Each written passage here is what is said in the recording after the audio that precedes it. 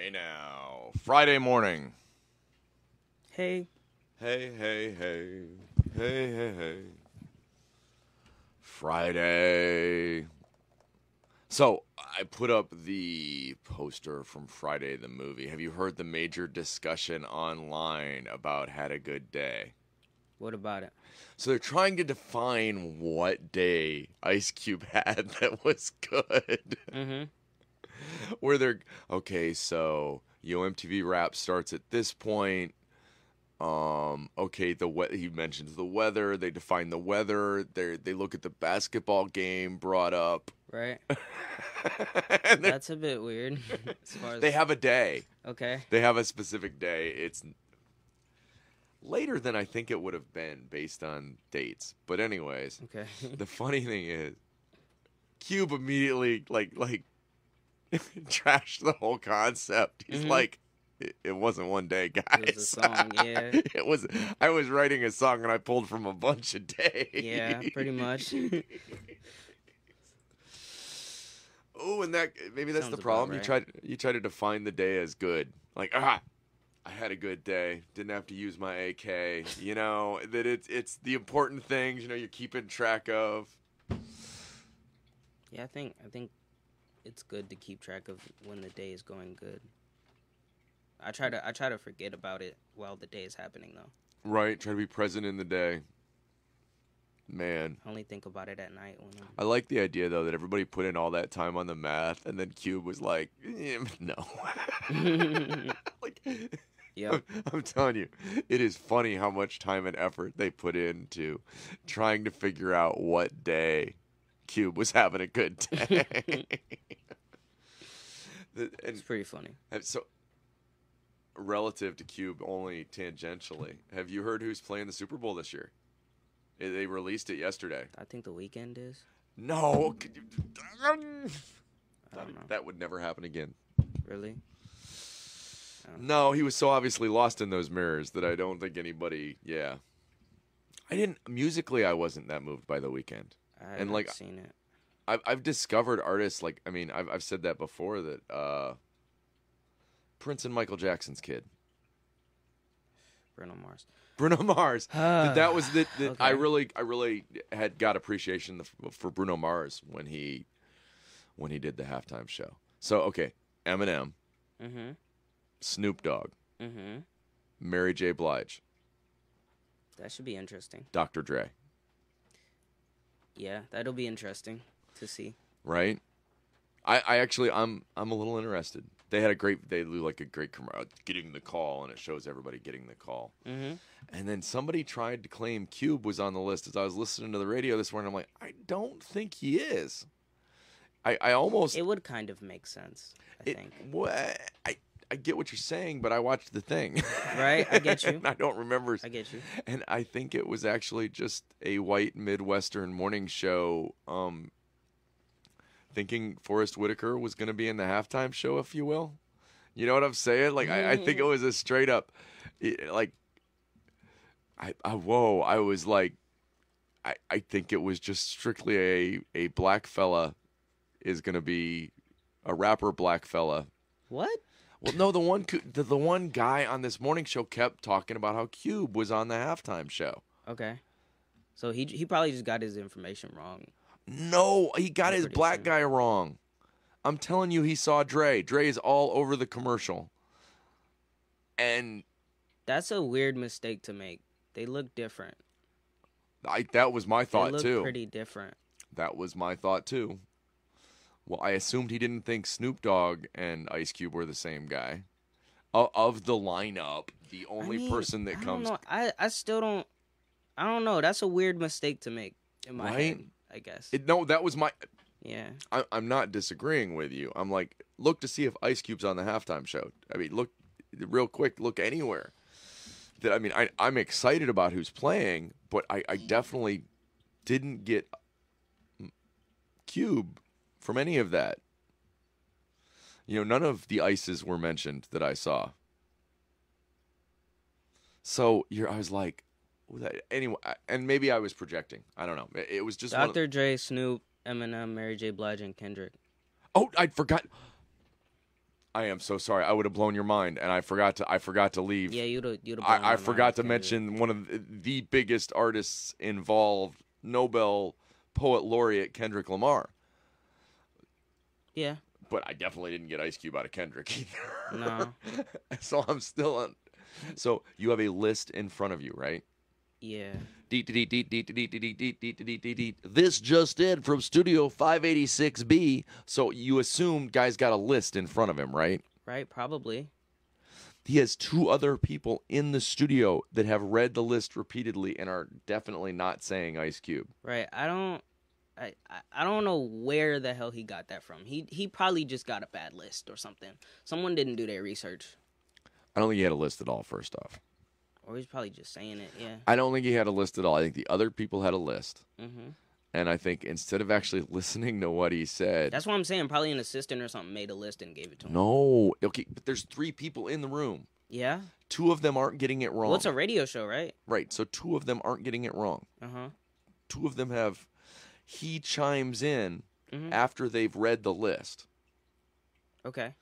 My suspicion is he was not paying any attention to the people in the room. I guess. I don't know. I don't know how you make a mistake like that. That's weird. I wish I had my AK. Why? Because today would have been a bad day. Oh, wow. That bad, huh? Well, I had, okay, my entire list of who was on it was from watching the video that Pepsi released yesterday. Yeah. And Was it today that it happened? It was this morning. Okay. What radio show was it? I'm not going to do that. Okay. Because I kind of already, this particular radio show, I already suspect of the three people in the room, one of them is kind of Forrest Whitaker-y about black people. Okay. Okay. Can't look him straight in the eye. Bump. No. All right. That's a Forrest. So one of the jokes. Forrest Whitaker joke. Forrest Whitaker joke. You know what? I am not even paying attention to our amazing viewers out there, of which we have.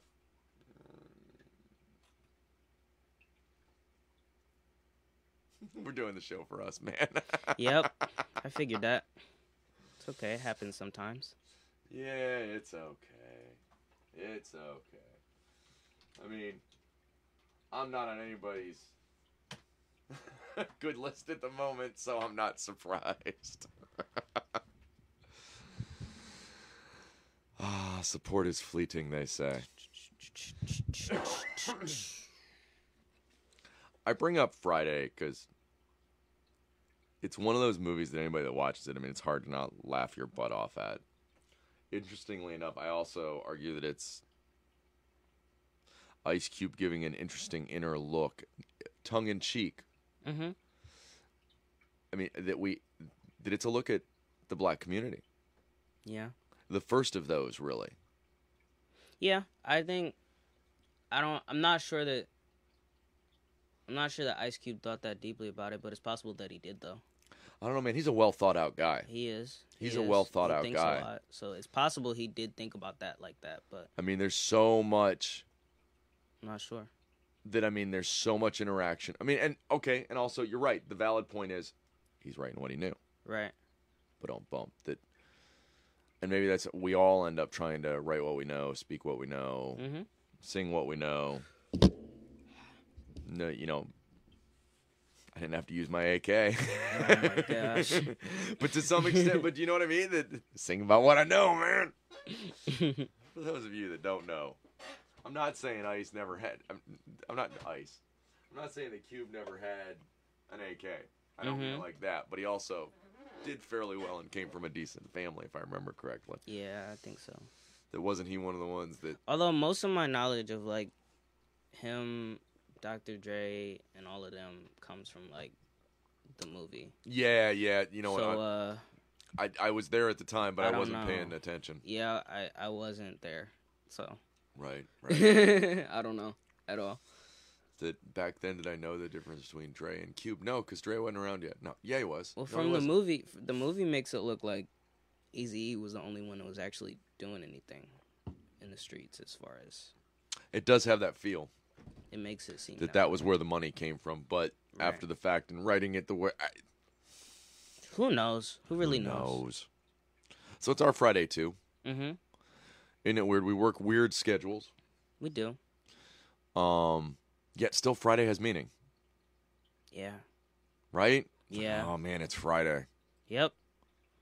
Like It's the end of the week. it's the end of the week.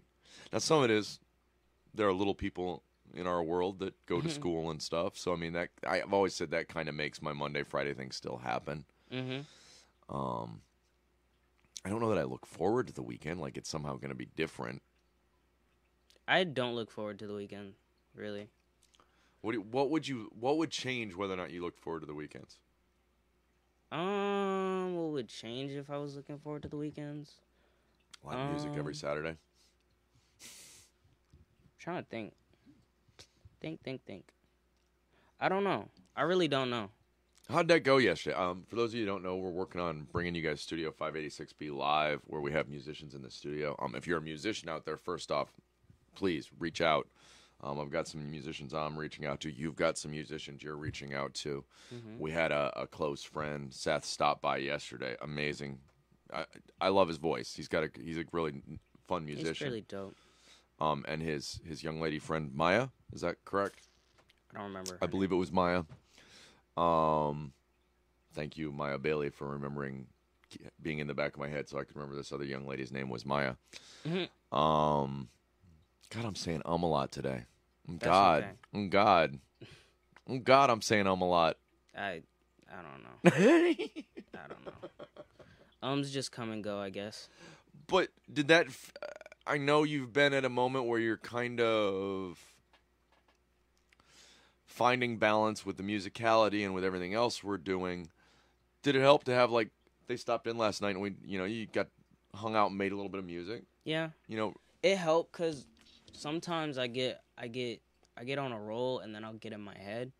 And sometimes when there's a person that I have music to make with, it helps me out and I'm not so in my head. Right. But yeah. Well, and then you guys kind of got to freestyle and karaoke and yeah, it was pretty fun. I'm a big proponent of karaoke as a way to access voices for musicians. That to some extent you kind of let down your guard and let yourself just try to sing like somebody else, and that may pop tools for later. Mm-hmm. And then, I mean, you guys were like freestyling like crazy. You had some nice stuff going. Yep. That even she jumped in kind of like, man, I liked that background kind of whispery stuff where it was like that was that one song, but that was pretty funny. Yeah. There's something to be said for letting okay, so we're talking about getting our creative juices flowing. Mm-hmm. And sometimes the root is letting, right? Not getting. Like, right, okay, right. The getting is a push thing that then somehow it's harder. Right. I get that when I'm writing sometimes, like, oh man, I need to write. Right.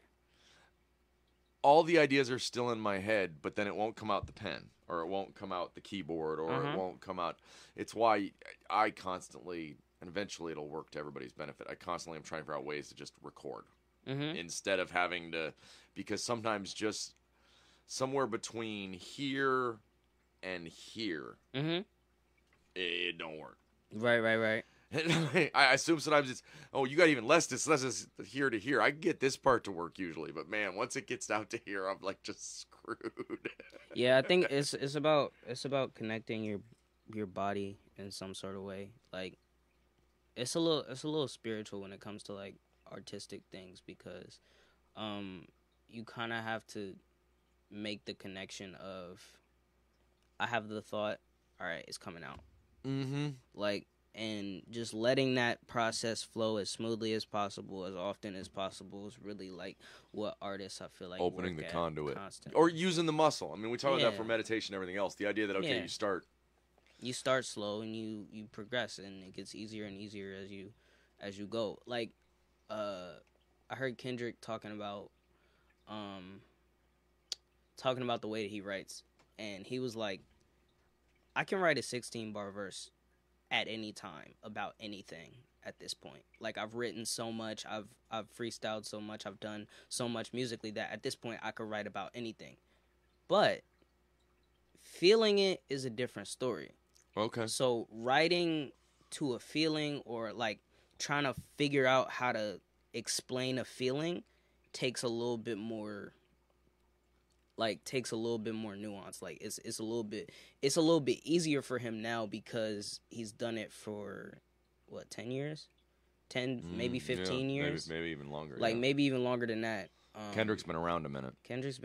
He's like, I want to say like in his 30s, and oh my God, he's been rapping probably since a teenager. So old man in his 30s. So, no, he's not old, but yeah, he's been doing it for a little while. So it gets to a point where it's kind of easy to talk about almost anything. Just you gotta figure out what things you feel the most. Well, and isn't it also, and find your voice? Yeah. That sometimes I can access something where I could almost write in somebody else's voice easier than mine, but then it's not. There's some legitimacy lost. I have a harder time writing like other people. Like, I can write in a different style, but everything that I do is very uniquely mine in my head. At least in my head it is. Like, It might be influenced by something, but it's not. It doesn't feel like anybody else's stuff. The weird thing is, so I end up in this place where, because everything I learn and find I think of in my head is kind of Legos. Mm-hmm. So in my head, all of this stuff feels a little bit like regurgitation. Mm-hmm. And every once in a while, I run into pieces where I'm like, oh, I don't know where that came from. Oh, that must have been me, I guess. I think of myself as finding wisdom as opposed to having it. Right. Now is not the time to call me. Mm-hmm. Tell that to the bill collectors. Sorry for the phone call, folks. That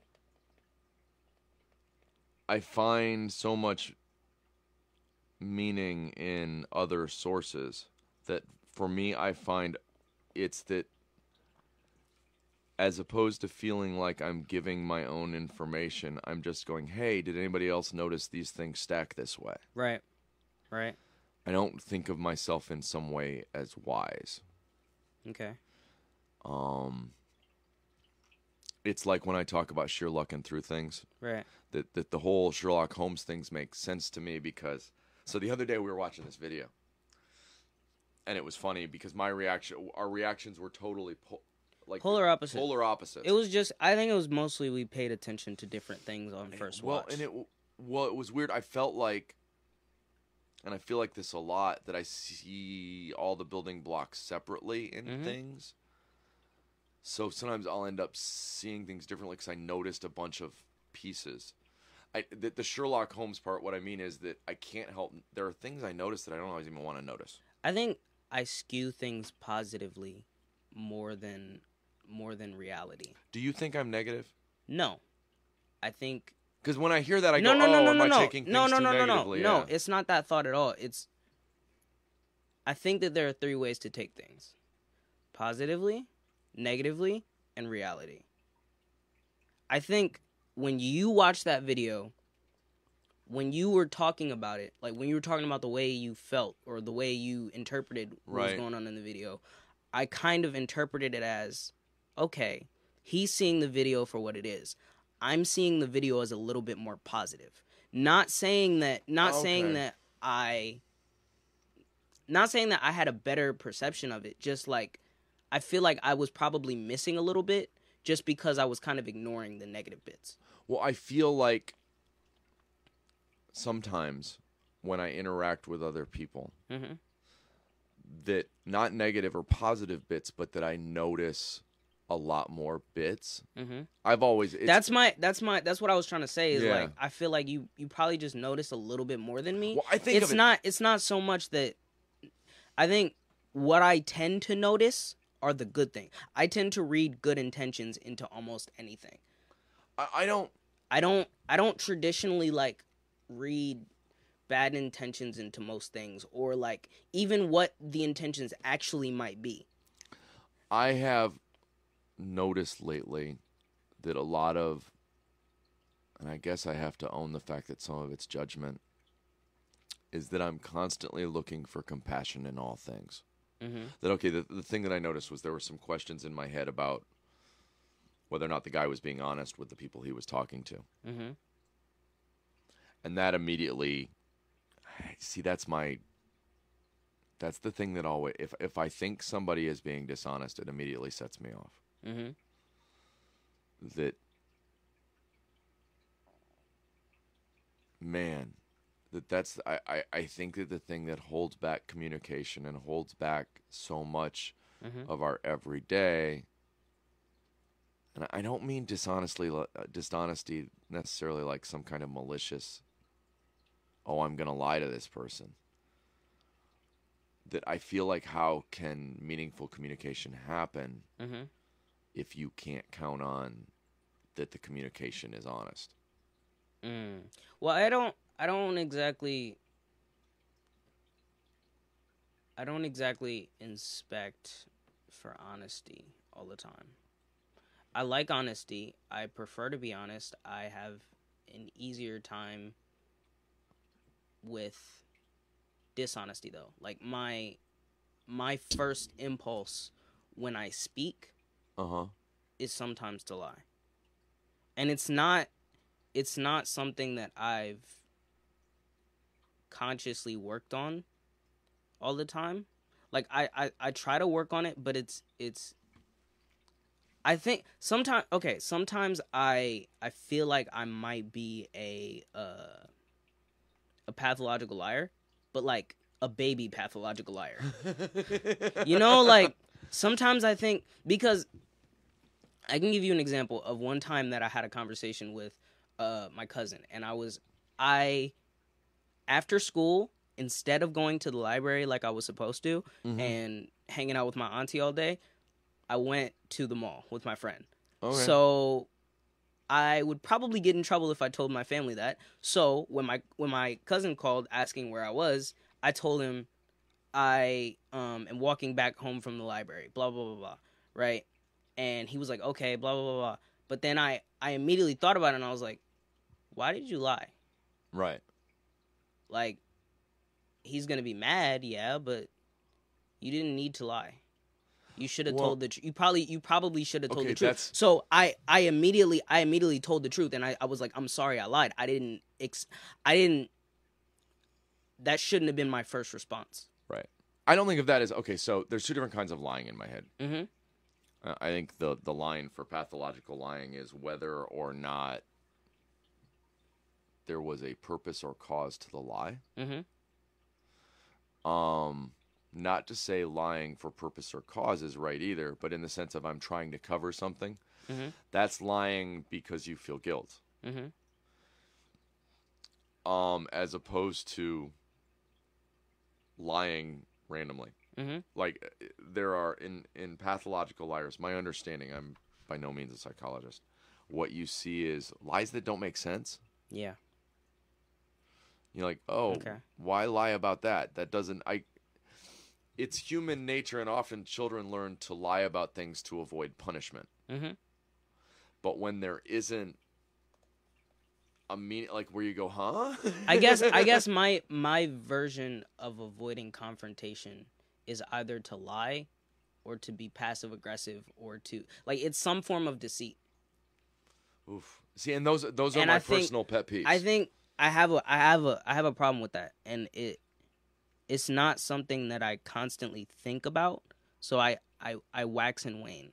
Like, sometimes I'm really good about being honest and analyzing and going in depth about how I feel and explaining everything correctly. And sometimes I just can't tell the truth to save my life. Right. And I don't know where it comes from. To some extent, I don't know how to fix it. The only thing I can think of is I need to think before I speak. That's the only thing I can think of. So for me, it's a compassion thing. Oddly, it's all compassion all the way down with me these days. Yada yada. Compassion and mindfulness in my head are the two most important things will offer each other. So you've heard that my big compassion thing is namastained instead of namaste. That the idea that namastained is I see the deep scars and wounds on my soul sees the deep scars and wounds on your soul and understands that the struggle is universal. Mm-hmm. So in other words, the things I feel, the struggle, Mm-hmm. is as real outside of me as it is inside of me. Mm-hmm. And so if I experience something as feeling not compassionate Mm-hmm. that has happened to me, Mm-hmm. I have to make a rule to not allow myself to do that to others. Because that true compassion is in understanding that the pain we feel is inside of us, and that the one thing we can offer compassionately to the world is our honesty and our word. That we can lower the weight they carry based on the idea they can count on us. I have a hard time drawing those connections sometimes. No, I understand. Or seeing those lines. Dun dun dun. Yeah. I Found the line. Yeah, I have a hard time with that. It's I don't always know when I do things without knowing what I'm doing, I can get myself in trouble because I could either be telling the absolute truth or lying my ass off. It's one of the two, and I don't always know which one it is. And that's not good. I don't always know which one it is. I really don't. Like I could be lying to your face and not know I'm lying. It's weird. I don't like it. It's not an aspect. That's quite a conundrum. It's not an aspect of myself that I like, and I think I try to hide it and I try to ignore it and I like to think that I'm a good person and I like to think that I'm an honest person, but to be honest, I don't know what the fuck I'm doing. We know. Like no, not just that I don't know what I'm doing, but it's like I don't know that what I'm doing is the right thing while I'm doing it. And I have a hard time with trying to figure out whether or not I'm doing the right thing. I think I don't take enough time. I know. I think to some extent really? Do the right thing. No. No, but seriously, like I don't and know. next for Black History Month in the world of black movies, do the right thing. That's funny. A Spike Lee joint. Spike Lee joint. I don't always know whether or not what I'm doing at that moment is the right thing to be doing. And I don't always take the time to analyze whether or not I'm doing the right thing. Do any of us really know in any moment? I mean, we can try. You can try, yeah. I think there are repercussions of all of our actions that are beyond us. Definitely. That it is a hard thing to... So this is where... I don't mean to wax buitic. No.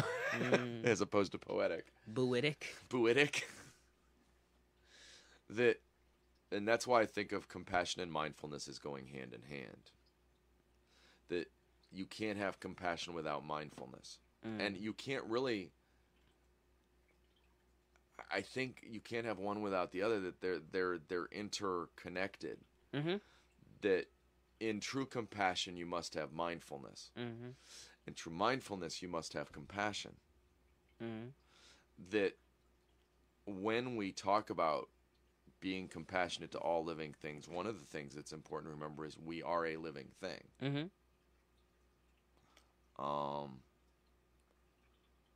I think the goal has to be, how do we all meet each other in a place where we're comfortable enough existing that we can be honest with each other. Mm-hmm. That I think time and again you come against the same walls, just in different perspectives and how it affects. I think I don't. It's not. I think it's. I have a problem with consistency. Me too. In general. I think humans. In general, I think I have a problem with consistency. And I see it a lot. Like, teachers used to tell me I was very insightful. Other times, I was an idiot. I could go from really smart to really dumb really quick. Isn't that human nature? Yeah, but like, I don't know. The expectation to know and understand everything when that's not even a possibility. It's not that I want to know and understand everything, but it's like I want to have some sort of like comfortable grip on how to deal with reality. And I want to be more consistent about how I consistently deal with reality. I want it to be that every time I'm given the option between hitting the button to save 10 people. Or, I don't remember how the train question goes, but basically, if I'm given the same option over and over again consistently, I want to choose the same thing. Whatever I'm going to choose, I want to consistently choose the same thing. And I feel like the problem is I consistently wax and wane on which one I'm choosing. I don't know how to control that to some extent. My thought is you're a very young man. Mm-hmm. And these are the moments where you decide how to define yourself. Mm-hmm. Now, for me, part of the reason my word became so valuable is I had stripped myself of value. I had gotten myself in trouble, created a situation where employers were not going to want to hire me, which meant that all that I had that I could carry with me was my word. Right. That all my work ethic, the things internal that only I could set the value for because that's what I had. Mm-hmm. And it was at an age similar to yours. Off by a year or two, but not by much, that you had to decide those things held water, held weight. I think to some extent the reason why I constantly struggle with the question of narcissism is that to some extent I've always placed high value on myself. Like, in weird ways. Like, I've always felt like I was a good person. I've always felt like I was smart. I've always felt like I knew what I was doing. So at times I can act petulant when I don't know what I'm doing, or when I'm not the good person, or when I don't know what's going on. I can act very petulant because my constant belief is that I'm a good person, that I know what I'm doing, that I have a grip of something. Mm-hmm. When the reality is, I don't know what the fuck I'm doing. None of us do. Like, I get that. I totally get that. But trying to force that into my reality, or trying to make that my reality, is that I don't know trying to make not knowing what I'm doing part of my reality is something I struggle with. You know what? I think I forgot a really important piece. Mindfulness, compassion, and one more thing that changes my outlook on the world. Mm-hmm. Gratitude. Mm-hmm. That grateful changes my ability to assess my ability, oddly. Mm-hmm. Because I'm not only grateful for the things I do know, but for the things I don't know. Mm-hmm. And there's a lot I don't know. Mm-hmm. The majority of things in the universe I can't know. Mm-hmm. That relative to the available, I can accept that I don't know things on the basis that there are so many things to know that there have to be more things I don't know than things I do know, based on the infinite nature of knowledge. Right. I don't know what temperature it is on some planet going around Alpha Centauri, know, X number of light years away. Right. So there's this wealth of knowledge, and no matter how much I can think at any moment I know lots, absolutely not. You take whoever can store the most information in their brain falls short of even a myth of a percentage. I operate under the assumption that I know things more often than that I don't, and I think that's a problem in my head. At least the way that my the way that my brain works, I think that's like a fundamental problem, is that I often default to knowing the answer, and when I don't know the answer, I either deny it or I completely shut off. Oof. Yeah. I can understand that. I can relate to that. Speaking of just shutting off, being that it's Friday, I wanted to bring up the year so far and how many people are gone. Yeah, it's a little high. It's a little high. Last night we lost Meatloaf and Louis Anderson. I will be honest. I did not know who those people were before you told me. Actually, no. I knew who they were. I just didn't like know them. I feel like I can't even go through a complete list. I mean, I automatically think of Betty White and Sidney Poitier, but I know there are others. There's others. It's been Bob Saget too. Oh my God! How'd I forget? You know, America's Dad. Don't watch The Aristocrats. America's Dad, funny. my ass. That's funny. But America's Boyle. I don't get it. I mean, I understand we always lose people, but man, is it just me? No, I think we've always. Well, no. This has seemed like a run here. I think like for some reason, like the past couple years, it seemed like people that have been around forever seem to die. Well, your definition of forever and mine are different. I noticed how young Bob Saget and Louis Anderson were. They're like early 60s. Now, Louis Anderson was a large man. There were some extenuating circumstances, and you know what? So was Meatloaf. Meatloaf wasn't that old either, though. Bob Saget was getting up there. But they're all in there, not like... You look at some late pictures of Bob Saget. I'm just saying, usually rich folk live longer. They make some Betty White kind of time. Right. 99 and, you know what, staying to 100 ain't any of the problem. Right, Sidney Poitier and Betty White seem to run the marathon as opposed to their sprint. What was the one... Okay, so here was a fun fact. So if you think about Martin Luther King Jr., Anne Frank... And Betty White. And Barbara Walters. Oh, Barbara Walters, yeah. Barbara Walters is the age that Martin Luther King Jr. and Anne Frank would be. Yep. Definitely. It's crazy. So, hey, upbeat Friday, let's talk some death. Sometimes death is what's on my mind. Not really. I don't worry about death. I don't worry about it at all. I mean, I do only in the sense of the people I leave behind and wanting to leave ripples in the pond and yada bada da dee da dee, but not like a scary place to go. I have people that I love, but I think people would be fine if I just. No, really? No. It's like I think I'd be devastated. I think to some extent the Earth would move on. Like the Earth would keep. Well, no, spinning, I think that's okay. I think that's true. People would eventually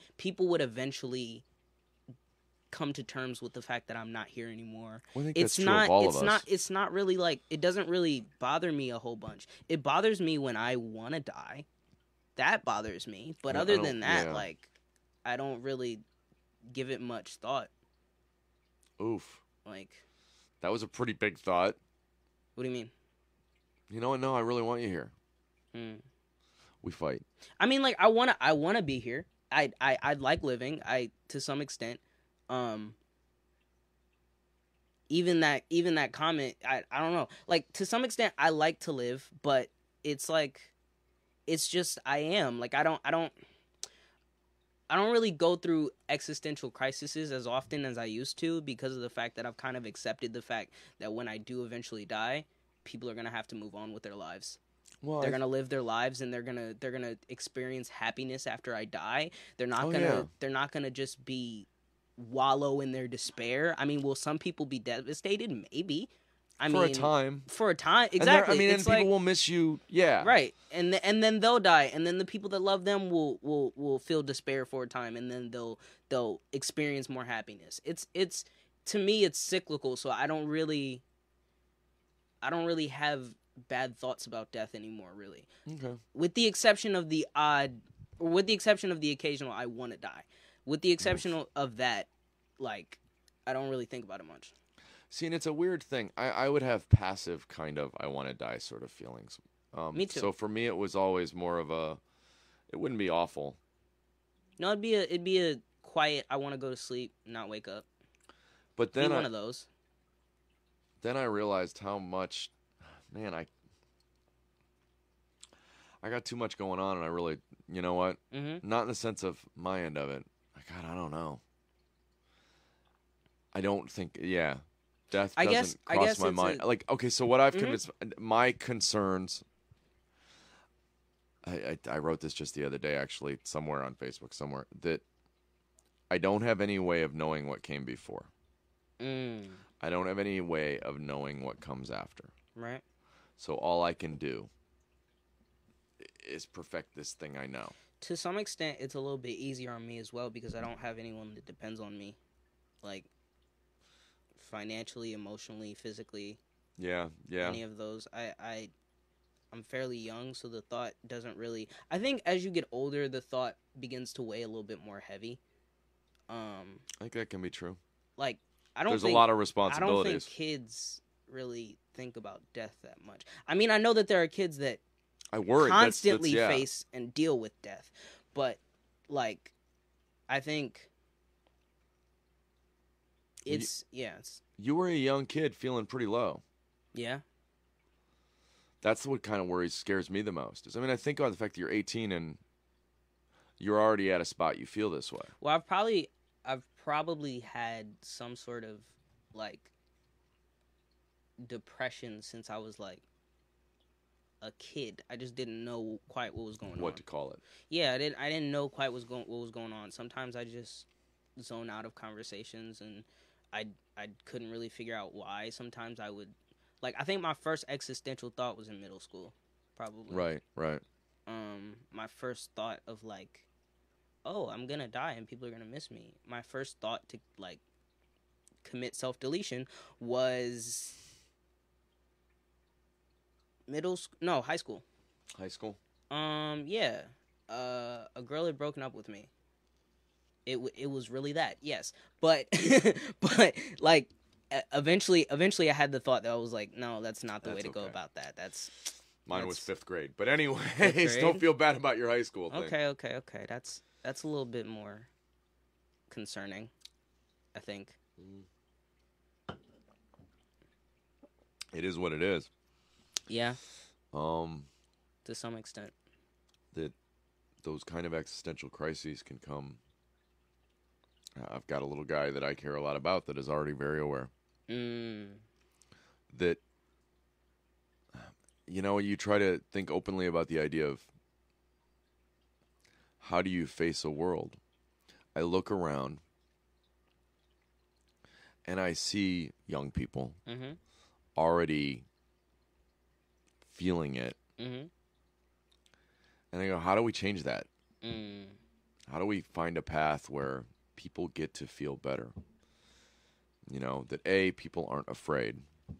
I think to some extent consistency plays a major role in whether or not someone deals with depression or deals with anxiety or things like that, because I think the whirlwind of change can hit people differently. Yeah.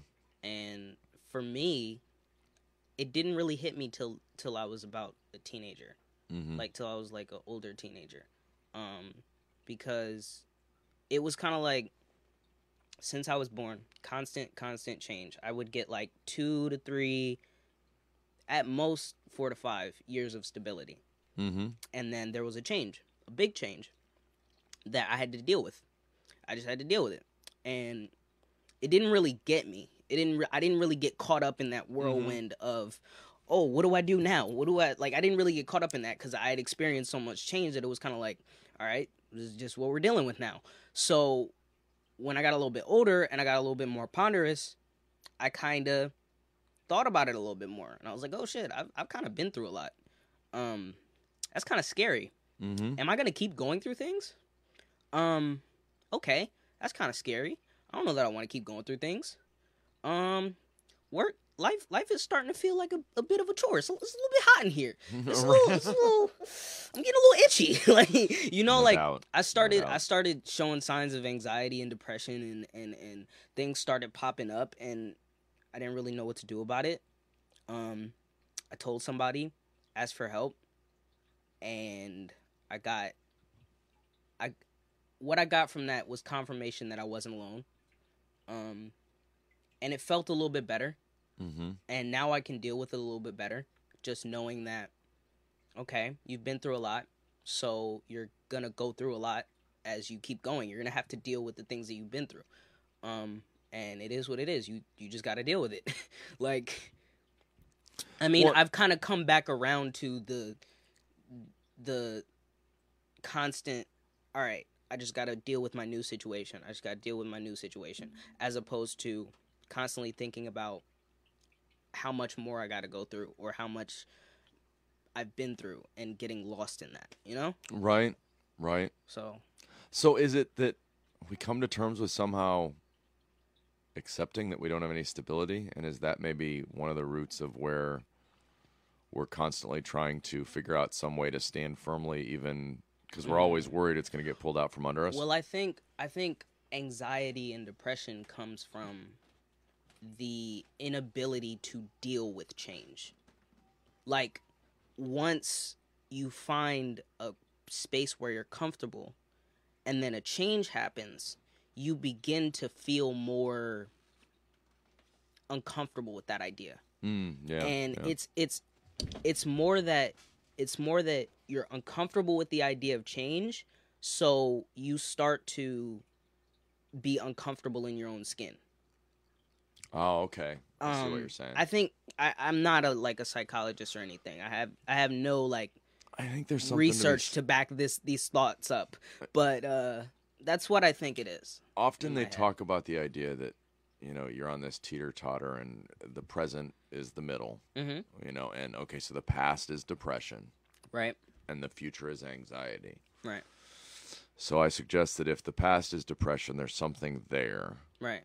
If you start to form PTSD or have reactions based on your previous, it's hard. So I think of depression and anxiety are as very much two sides of a same coin. Definitely. That if this first part Mm-hmm.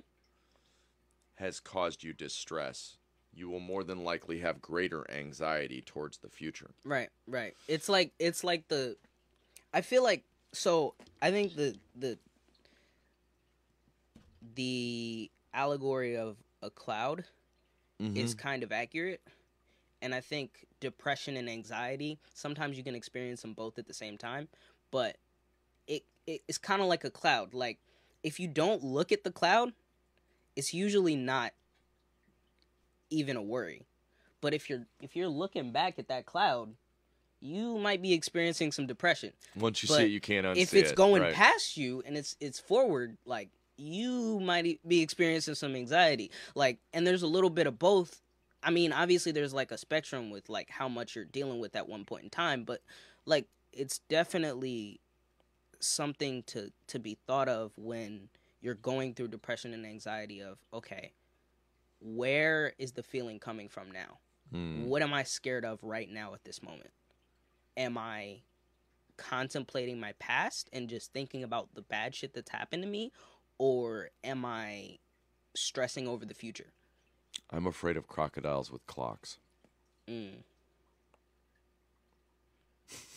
That's Peter Pan. Yeah. Oh, okay. I was like, what?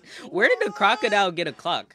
Is that a Salvador Dali painting? Like, that's my first thought. I forget how the clock fall. It happened at the same point. He was eating Hook's hand. Uh-huh. And somehow a clock ended up in the croc's mouth. I don't know. It's been a weird week, folk, but weeks are weird. Weeks are weird. You know what? It's been a good Friday. It's really good to hear, or have everybody hear from us, I guess. I don't know. I was about to say hear from all of you. But Fridays are a little up there. You never know what you're going to get on a Friday. It's us trying to work it out. Yep. You know what? I am glad for anybody out there and appreciate you all more than you know. Hey, it was a good day. It was a good day. I didn't even have to use my AK. I did not have to use my AK. That's hilarious. Jimmy, do you have an AK? No, Justin, I don't really have an AK. You don't? Another day. Another dollar. See you guys on Monday.